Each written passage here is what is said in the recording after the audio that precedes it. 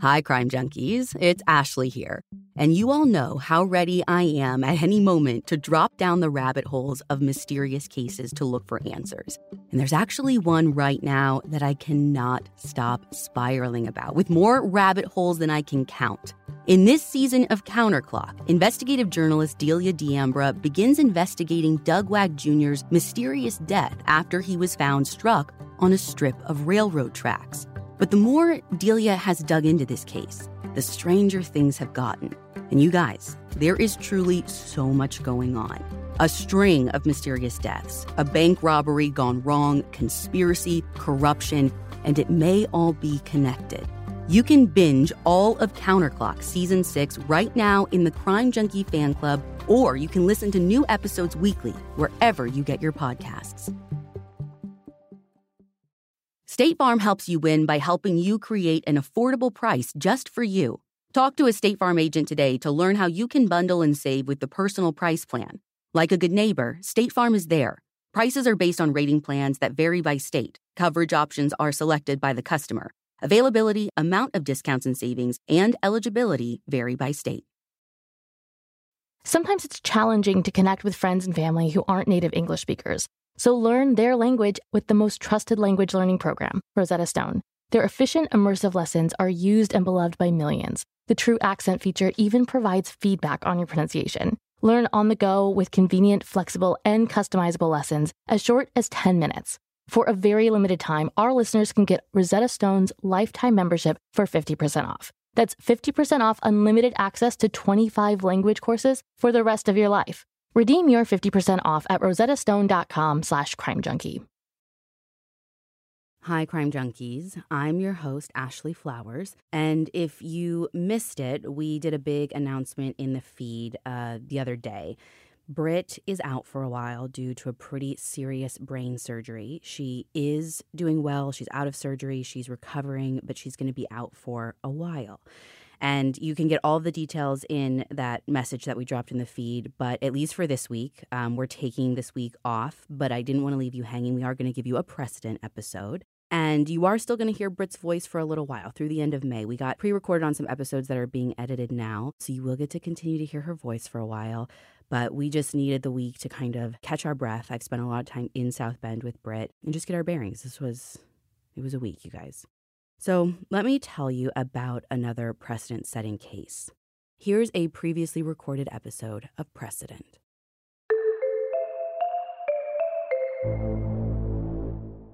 After 2 decades of increasing crime rates, violence hit its peak in the U.S. in the early 1990s. You couldn't open a newspaper or turn on the evening news without hearing about a murder, an assault, a robbery, and people weren't just scared, they were angry too.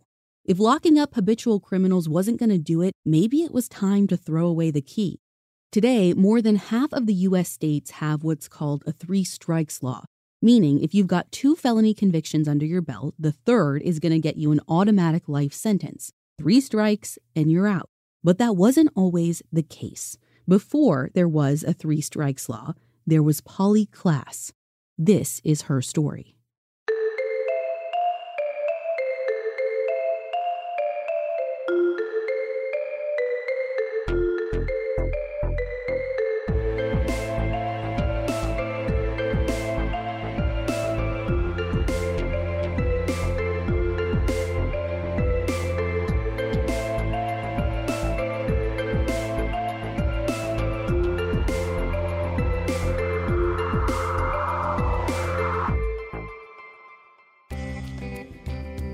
On the night of October 1st, 1993, 12-year-old Polly Klaas was having a sleepover with her 2 friends, Kate and Jillian. The girls were primed and ready for a night of too much ice cream and not enough sleep. Typical 7th grade stuff. And Polly was a pretty typical 7th grader. She lived with her mom, Eve, and her younger half-sister, Annie, in Petaluma, California, which is a small town outside of San Francisco.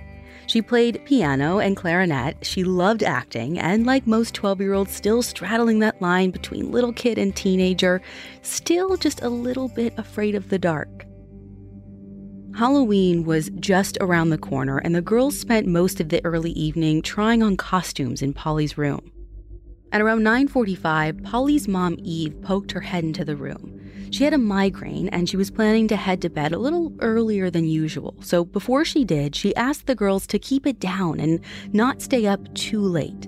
And then she and Annie headed to bed. Eve knew it wouldn't take the girls long to ratchet up the noise again, so according to an episode of FBI Files, she took some prescription medication to help her sleep, and she dozed off.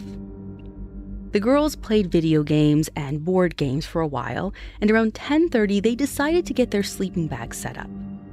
Polly stood up to grab her sleeping bag from the next room, but when she opened her bedroom door, she was shocked to find a bearded, middle-aged man, a complete stranger, standing on the other side. At first, Kate and Jillian thought this must be some kind of practical joke. That is, until they saw the knife in his hand. The stranger told the girls to lie down on the floor, face down, side by side, and he started to bind their hands. He said that if they screamed, he'd slit their throats. He asked them which of the three of them lived there and who else was in the house. And he seemed kind of surprised to hear that Polly's mother was home, sleeping just down the hall. All three girls were, of course, terrified and crying by this time. But the man told them he was only there for money, and that if they kept quiet and listened to what he said, he wouldn't hurt them. Polly spoke up and told the man where he could find some cash she knew her mom kept hidden in the house. But instead of going to find it, he gagged them before taking the pillowcases off Polly's pillows and putting them over the girls' heads as hoods. He then told Polly to get up and come with him, to show him where the valuables were. And he told Kate and Jillian to start counting to 1,000. And by the time they were done, Polly would be back on the floor with them and he would be gone. Then he picked Polly up and carried her away. According to the Polly Klaas Foundation, the girls didn't even bother to count. And once they knew he was gone, they just got to work right away trying to free themselves of the bindings. It took them 20 minutes, but they did it. And then they ran to Polly's mother's room to tell her what had happened. Eve sprang into action, searching every nook and cranny of her 2-bedroom house, but Polly was nowhere to be found. Neither was the strange man. So Eve called 911 and police were at the house within minutes. What police found when they arrived was 2 terrified 12-year-olds with a story straight out of a parent's worst nightmare. And looking around Polly's bedroom, they could see that nightmare in full color right in front of them. Littering the floor, they see the items the kidnapper had used to bind Polly and her friends. Strips of cloth, a cord from a Nintendo controller, a strap from a purse. Police knew from the start they were going to need support from the FBI because they had the technology to find and gather more precise physical evidence than local police. And, according to one of the agents interviewed in 1998 for FBI Files, they also had more experience investigating abductions.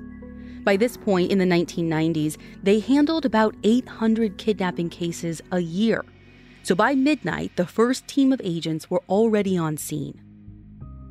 Unlike most of the stories we've heard about child abduction, this one had witnesses. Kate and Jillian had seen Polly's abductor and could describe him. A tall man with dark hair and a full beard. From those descriptions, law enforcement was able to create a composite sketch of their suspect, one that they would continue to refine as the case went on. This was their first look at the man who had invaded the Klaas home and abducted Polly while her mother slept. The FBI's crime scene experts went through Polly's bedroom looking for any evidence to take to their state-of-the-art crime lab. From that sweep of the scene, investigators had pulled 4 usable fingerprints, but every single one they were able to link back to Polly's family and friends, prints they'd expected to find in Polly's room. But forensics experts identified a few things they didn't expect to find, things they think had been left behind by their suspect. Carpet fibers from the interior of a car, a hair with the roots still attached, and those long strips of silky fabric the man had used to both bind and gag Polly and her friends. According to court records, the other items that bound the girls, the purse strap and the Nintendo controller cord, had come from Polly's own room, items of opportunity. But the strips of cloth, police believe those were brought in by their suspect, which suggests that this guy had come prepared. But there is one other piece of evidence pulled from the scene, the most promising of all, a palm print. And unlike all those fingerprints, this one couldn't be ruled out by someone who lived in the house. At this point, you're probably thinking, bingo, that's it. Run the prints and let's get this guy. But back in 1993, the only database investigators had was AFIS, and it only tracked fingerprints. It didn't include palm prints yet. And DNA technology was really just getting off the ground. CODIS, the FBI's DNA database, wouldn't be around for another 5 years. So while the palm print and the DNA from that one hair certainly could help them tie a suspect to the crime scene, it wasn't going to generate a suspect or a list of suspects. They would have to do that the old-fashioned way. And I know you've heard it before. The first 48 hours of an investigation are the most important. And when it comes to stranger abductions and missing children, it's actually even more pressing than that, because it's actually the first 3 hours that are most critical. Research by the U.S. Department of Justice in 2006 showed that nearly 3/4 of abducted children who are murdered are killed within those first 3 hours. So time is not on an investigator's side. In Polly's case, law enforcement had a search effort underway within hours, one that would grow to include close to 4,000 volunteers. According to court records, there were as many as 50 local police and another 75 federal agents combing the neighborhood the morning after Polly's abduction, knocking on doors, searching with dogs, flying helicopters, looking for anything that might help them find Polly. The community came out in full force too, prepared to do what was asked of them to help bring Polly home. Volunteers quickly set up what was called the Polly Class Search Center, staffing phone lines to take tips from the public 24 hours a day, handing out tens of thousands of flyers and supporting the ground search. FBI files called it an unprecedented grassroots operation, easily the largest search effort in the nation at that time. But despite the searches, despite the tips, the flyers, the media coverage, by mid-October, police still weren't any closer to a suspect or to bringing Polly home. Now, we've already talked about the genesis of the sex offender registry on this show in our previous episodes. When Polly Klaas was kidnapped in 1993, California already had legislation in place at the state level that required sex offenders to register with local law enforcement. So as the search for Polly continued, detectives investigated and ruled out all registered sex offenders one by one, starting in Sonoma County, where Polly's family lived, and then moving out to the surrounding areas. And every day, volunteers at the Community Search Center took hundreds of calls, resulting in more than 12,000 actionable leads for police to follow up on. Polly's parents, Mark and Eve, dealt with their share of ups and downs during their search for Polly, including 2 prank calls that pulled teams of agents off the investigation to storm homes looking for Polly, only to find nothing. But then, in late November, nearly 2 months since Polly was taken from her home, police got their first breakthrough in the case. It's such a nice perk to have the flexibility to work in all sorts of places. But working on the go seamlessly requires a strong network, which is why you should check out T-Mobile. They're America's largest and fastest 5G network. Plus, they also cover more highway miles with 5G than anyone else. And that's been great for me especially because these last few months, I've been doing a lot of on-the-ground reporting with our team, from northern Wisconsin to Utah to the middle of nowhere, Indiana. No matter where I go, I'm able to stream, make calls, or get those case-altering DMs from sources, which that's my favorite part.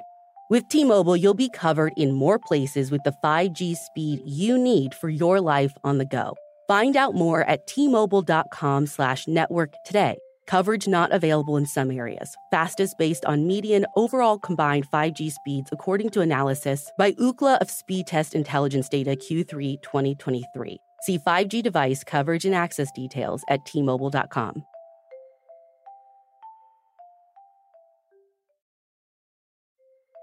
The weather's getting warmer, so it's time to say goodbye to jackets and sweaters and hello to shorts and tees. If you've been wanting to update your wardrobe for the long haul without spending a fortune, Quince is for you. Build up a lineup of timeless pieces that keep you looking effortlessly chic year after year. Like premium European linen dresses, blouses, and shorts from $30, washable silk tops, timeless 14-karat gold jewelry, and so much more. And the best part? All Quince items are priced 50 to 80% less than similar brands. By partnering directly with top factories, Quince cuts out the cost of the middleman and passes those savings on to you. And Quince only works with factories that use safe, ethical, and responsible manufacturing practices and premium fabrics and finishes. You all know I love my cashmere pieces from Quince, and Ashley can't get enough of their bodysuits. But I have two words: washable silk. I can't get enough washable silk dresses, skirts, and blouses from Quince, and I used to save silk for special occasions. But since these are washable silk, I'm wearing silk every day. Get warm weather ready with Quince. Go to quince.com/crimejunkie for free shipping on your order and 365-day returns. That's QUINCE.com/crimejunkie to get free shipping and 365-day returns. QUINCE.com/crimejunkie.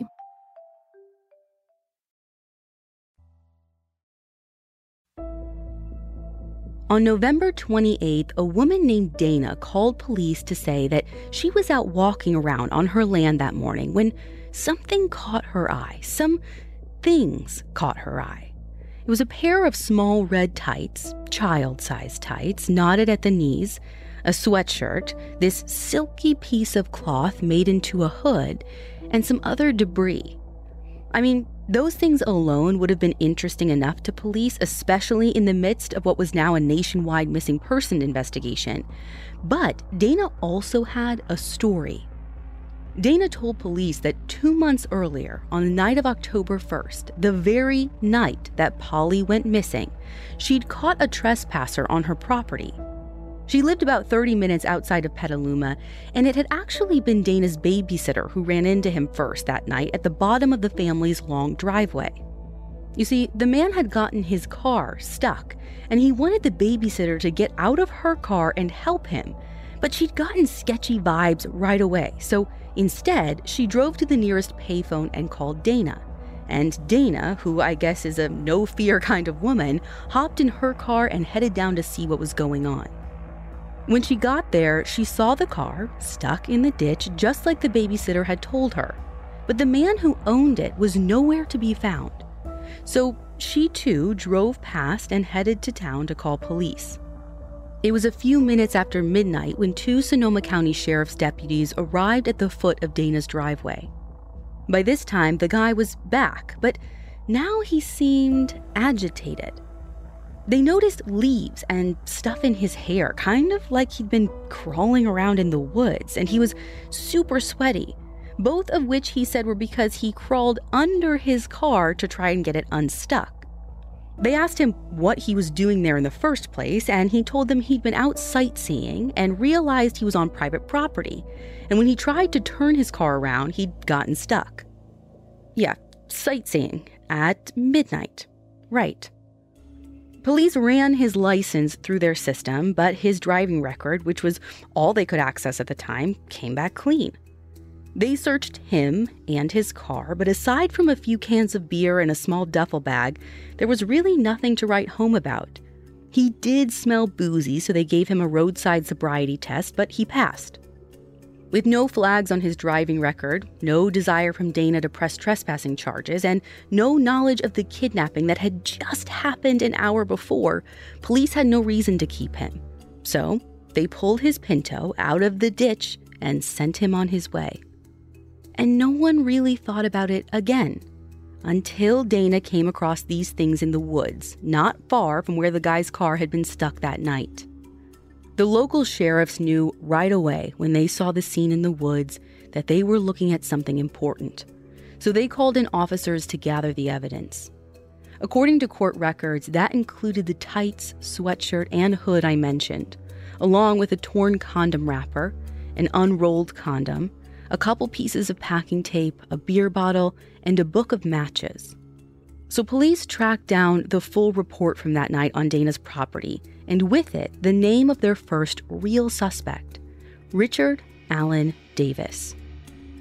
According to reporting by Matt London for Fox News, Richard was a career criminal who had been in and out of prison for almost his entire life on charges that included kidnapping, assault, and attempt to commit rape, just to name a few. He also had ties to Polly's hometown, Petaluma. His mother lived there, and the photo in his police file, it was a dead ringer for the composite sketch. Despite how promising this all sounds, police didn't have enough evidence at this point to arrest Richard in connection with Polly's disappearance. But he did have an outstanding warrant for a DUI. And frankly, police didn't care what the charge was. They just wanted to get Richard behind bars ASAP while they gathered more evidence and continued their search for Polly. So they tracked Richard down and arrested him for the outstanding DUI on November 30th. That same day, they confronted him about Polly's kidnapping, an accusation he flatly denied. But police weren't about to take his word for it. They want to hear from the only two people who'd seen Polly's kidnapper, Kate and Jillian. They looked at a police lineup and without hesitation, picked Richard. Then 2 days later, police matched his palm print to the one they found in Polly's bedroom. It was another 2 days, on December 4th, that Richard called detectives from prison and said he was ready to talk. Richard told them he'd been living in a halfway house at the time, but was granted an overnight pass to visit his mother, who, like I said, lived in Polly's town. He was hoping to borrow some money, except he couldn't find her house. So he said he just ended up walking around town drinking. Someone offered him a joint, which he smoked, but unbeknownst to him, he said it was laced with PCP. He told officers everything was a blur from there, that he remembered crawling into a random house through an open window and grabbed a knife once he got there. Conveniently, his memory of what happened while in the house, he said, was pretty hazy. He said he kind of vaguely remembered tying the girls up, but his next real full memorable moment was him sitting in his car, realizing there was a girl sitting next to him in the passenger seat. He said he didn't know what to do, so he just drove, trying to figure out what he'd done and what he was going to do next. And that's what he was doing on Dana's property, which he didn't know was private property at the time, when he got his car stuck in the ditch. When he realized he wasn't going to be able to get his car out of there on his own, he carried Polly about 90 feet away into the woods and planned to leave her there till he could figure out a plan. He told detectives that when police arrived that night and questioned him for 45 minutes, that's where Polly was, still alive. Richard said he waited about a half an hour after the deputies pulled his car out before he went back to get Polly. By then, he'd realized that if he was caught, if anyone found out he was the one who kidnapped her, he'd be going back to prison. Richard told police that Polly's murder wasn't planned. None of it was planned. According to John Douglas's book, Journey into Darkness, in Richard's mind, killing Polly was the only option, the only way to control the situation. On December 4th, 1993, 2 months after the kidnapping, Richard led police to a field about 30 miles outside of Petaluma, where the body of 12-year-old Polly Klaas lay, buried in a shallow grave. She'd been strangled with a piece of knotted cloth and hidden under some wood boards. Richard insisted that he didn't sexually assault Polly, nor was it a motive for the crime. While police had pulled an unrolled condom from that crime scene in the woods, according to court records, it didn't reveal any DNA. And her remains were too badly decomposed to discern, well, anything, really, including whether or not she'd been sexually assaulted.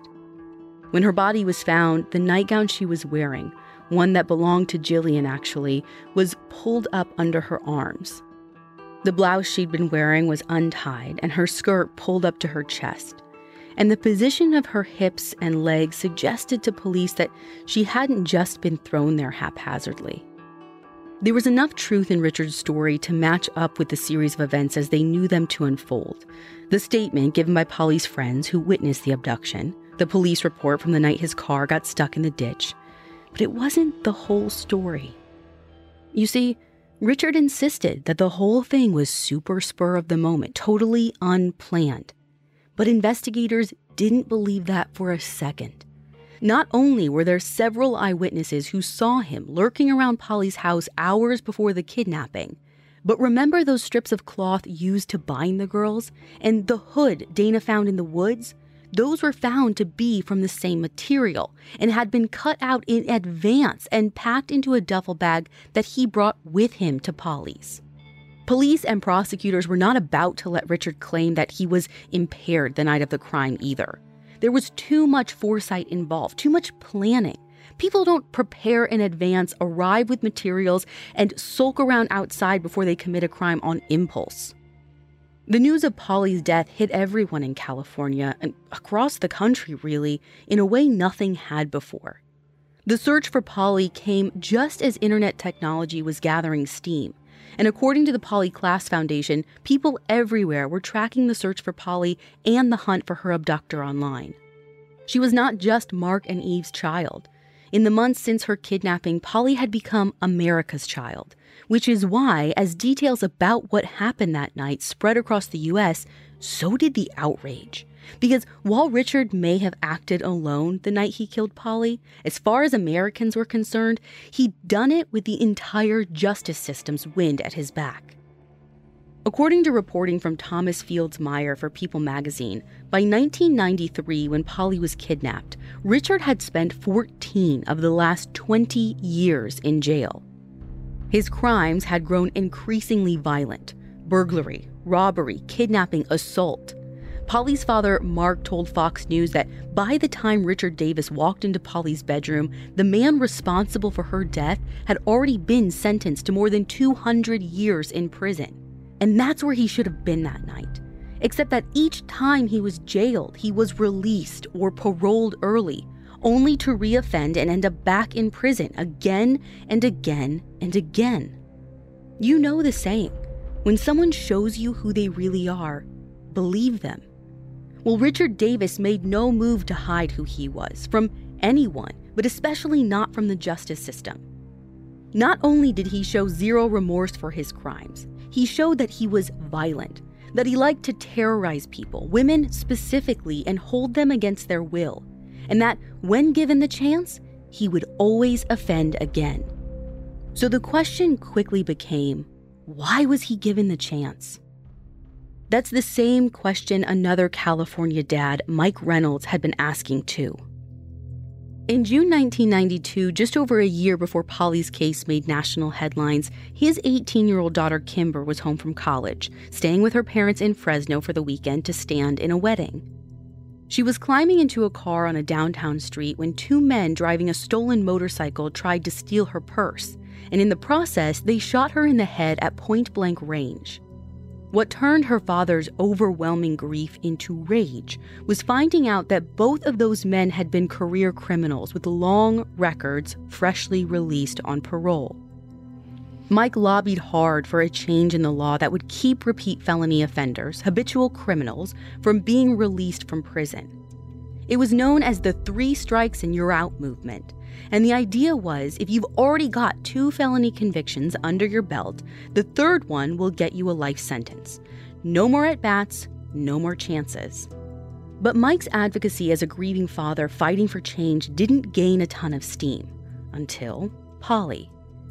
Kimber's death lit the match, but Polly's, it poured gasoline on the fire and had everyone fanning the flames. For a community in mourning, it was simple. If we'd listened to Mike after Kimber's death and enacted the 3 strikes law, Polly would still be alive. Because Richard Davis would have been behind bars where he should have been all along. So with widespread public support, the law passed in California in 1994. And by the time Richard Davis went to trial for Polly's murder 2 years later, it was in 24 states. According to a New York Times Retro Report documentary, in most states, all 3 strikes had to be serious offenses, violent offenses. But California's 3 strikes law, the original 3 strikes law, was much less discerning. What 3 strikes dictated in terms of sentencing, according to the California court's website, went something like this.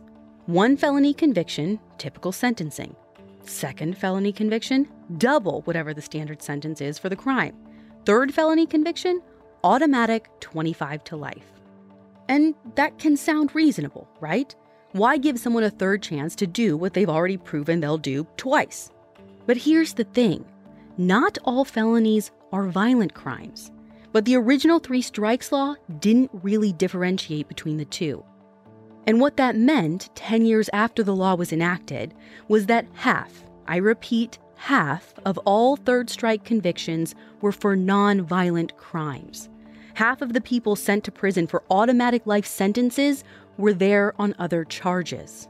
People like Jerry Dwayne Williams, a 27-year-old from Compton, California, who got 25 to life under the 3 strikes legislation for stealing a slice of pizza. And you're probably thinking, that's gotta be an exaggeration, Ashley, come on. Well, it's not. Eric Slater covered this issue for the LA Times, and he wrote that Jerry and a friend were a little drunk this one evening when they walked up to 4 young people sharing a slice of pizza, and they asked for a slice. Of course, the kids said no, and so Jerry just helped himself. The friend did too, by the way, but he was never prosecuted.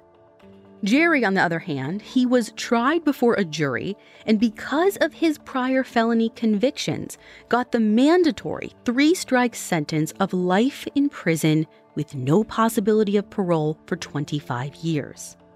Now, petty theft was usually a misdemeanor, but because of Jerry's prior convictions, which included robbery, attempted robbery, and drug possession, it was bumped to a felony.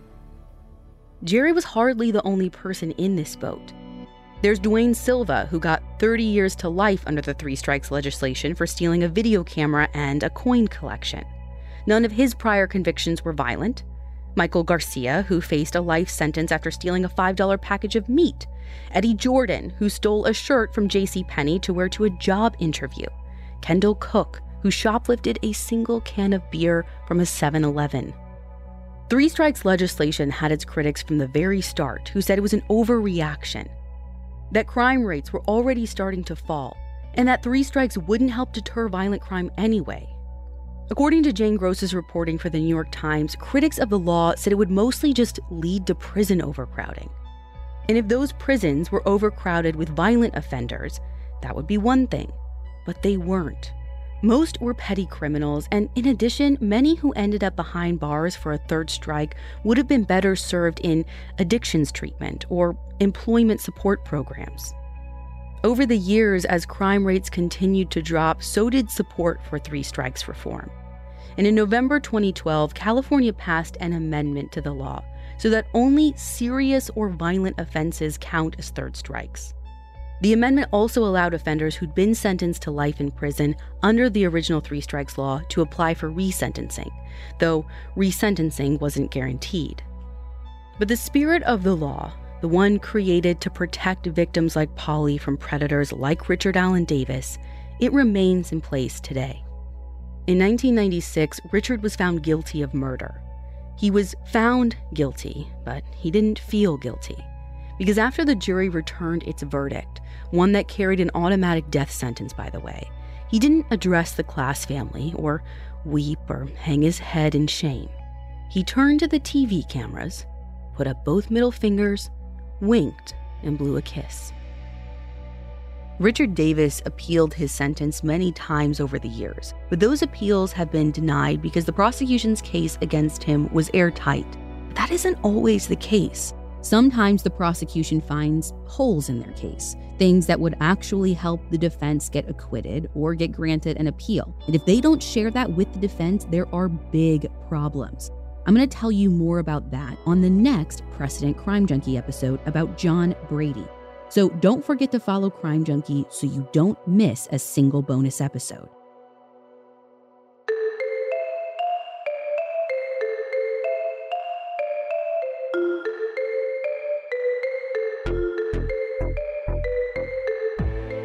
To find all the source material for this episode, you can go to our website, crimejunkiepodcast.com. Be sure to follow us on Instagram at Crime Junkie Podcast, and we'll be back on Monday with a regularly scheduled episode.